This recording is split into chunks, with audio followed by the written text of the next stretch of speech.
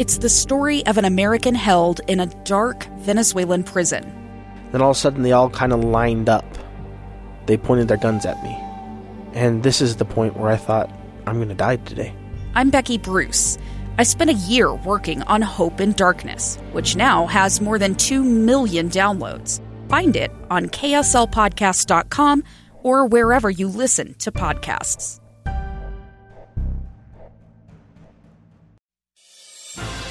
What's your question for Governor Herbert? Call 801-575-8255. This is Let Me Speak to the Governor.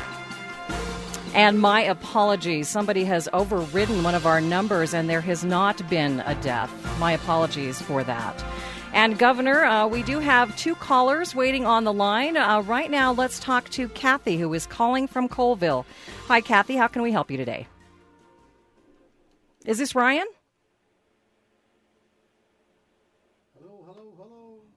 Hello. Okay, let's try one more time. Hi, Ryan. How can we help you today? How are you doing today? Doing great, thanks. I'm good. Governor Herbert, my question was, how big of a priority is air quality and pollution for you in 2017? Well, it's a big priority. In fact, it's not only a big priority in 2017, it's been a big priority for the last number of years. And we see the effort that's been made in putting 22 to 23 new regulations in place for industry and commercial businesses. The effort we've done has resulted in that we have less pollution per capita here in the Salt Lake, Wasatch Front metropolitan area than any place in America today. We have to battle with inversions. It's like putting a lid on the pot, and so as we percolate emissions, it gets trapped, and so we can have some real gunky days. But the science tells us over the last decade that we've reduced pollutants here on the Wasatch Front by 35%, 30% overall in the state, but 35% here along the Wasatch Front. And that's in the face of increasing dramatic growth of population. So increased people, increasing population. The results, too, are that now the majority of the pollution that comes into our valleys here are coming out of tailpipes of automobiles. And so, again, as I mentioned earlier at the top of the hour, you may not have heard it, the announcement we had from Chevron just a couple of days ago. We've been working with our refineries to, in fact, have them accelerate and bring in Tier 3 fuels with the complement now of Tier 3 automobiles coming on board now in 2017. And that combination will allow us over the next few years to reduce the pollution that we have, at least out of tailpipes, by 80%.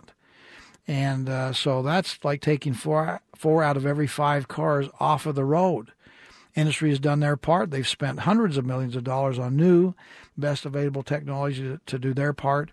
And it really is a shared responsibility of all of the above and all of us working together. But I like our trend lines. We'll meet all the federal requirements and by the end of 2019, as we were supposed to. So it's been not only a priority for 2017, but a priority for the last number of years, and we see very positive results. Definitely. I really appreciate you taking the time to answer my question. Thank you, Ryan. Okay, Governor, if we could go back just for a moment to the Bears Ears topic. We did have a texter earlier who wanted to know why your personal opinion or position on Bears Ears, why that should override, say, the outdoor retailers and the money that they bring in. Do you feel that it does that? Well, I don't. I working with the Bears Ears and issue with the Outdoor Industry Association here last year, they agreed that it should be done legislatively. That was we all kind of agreed that's the best way to do it. The Obama administration agreed to it too. That's the best way to do it. Now, when it didn't happen, and I guess with impatience and frustration, they said, well, we're just going to designate it as a monument. Well, that didn't solve the problem, at least the way that most people think.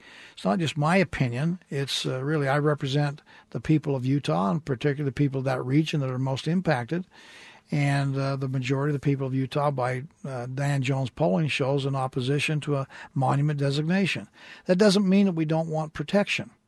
Doesn't mean we don't recognize there's some significance to that area, that maybe the Antiquities Act, at least the concept of utilization, has a bearing. But it's the smallest area that should be used compatible with preserving the areas and antiquities. And this, they've done more than the smallest area. The BLM, by the way, has the ability to protect the land. This is not Utah land.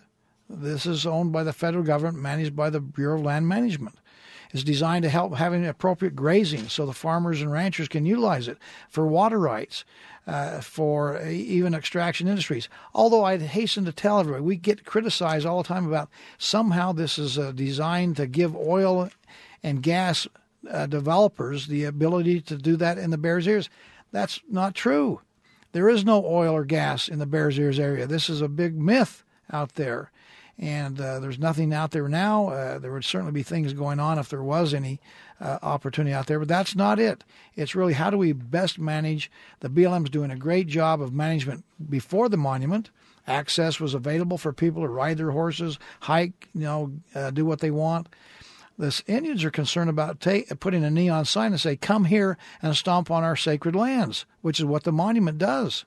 So there's unintended consequences of the monument. We were trying to reflect the wishes of the people, particularly in that area, and the people here of Utah. There's not one elected official, of our congressional delegation, not any of the elected officials in that area. The vast overwhelming majority of our legislature were opposed to it, and we reflect really the will of the people. We had Kathy's call earlier, and she got dropped. But what she was asking, Governor, her question was, what is your opinion on paid preschool and all-day kindergarten? Well, I'm for early intervention. I believe that the earlier you can intervene in your child's growing up and maturity and helping them learn helps them to have success later on. We believe that probably the most important years of life, and again, we find that science is telling us this to be true, is from birth to third grade. Again, that early intervention, the ability to get our children trained up in the right way, and they'll continue to go on a good path. So pre-K, in fact, we talk about our education more about P through 20. We used to talk about K through 12. Mm-hmm. We've been talking about K through 16 and beyond.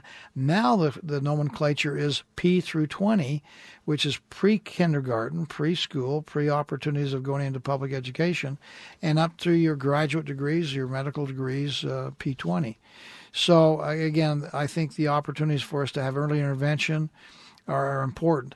And whether the government has to do it, we have a lot of parents involved in private preschools, homeschooling, opportunities to have early intervention, early learning, gives them a leg up. And if they can be reading proficient, for example, by third grade, boy, the rest of the years in education are much easier, and they're much more likely to have student achievement success. Right, but have you heard of anybody who's drafting any sort of legislation that would pay for pre-K or all-day kindergarten? Right now we have extended optional kindergarten.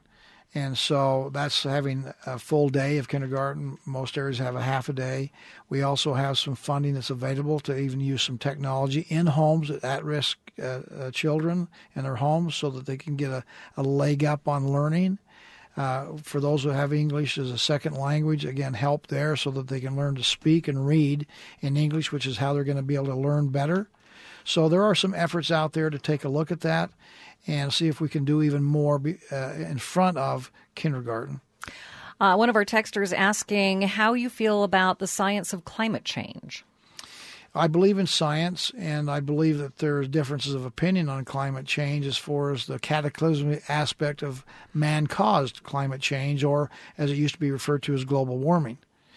And so I think, again, we ought to have the healthy debate, the pro and the con. It seems like one side has kind of shouted down the other side, in fact, ridiculed anybody who has opposition. But I think we look at history as a guide. We've had climate change. It's been warmer. It's been colder. And where we are in that cycle, who knows exactly. But we ought to have the science and the study and a willingness to have dialogue and be able to have people ask legitimate questions and get answers rather than be scorned about climate deniers and climate change deniers. That doesn't help the dialogue at all. But I certainly believe in climate change. The question really before us, I think, is more aptly described as, and how big of an impact does man have on the climate change and or global warming? And you're listening to Let Me Speak to the Governor. The number to call with your questions, 575-8255, or you can text us, 57500. We'll be back after a short break.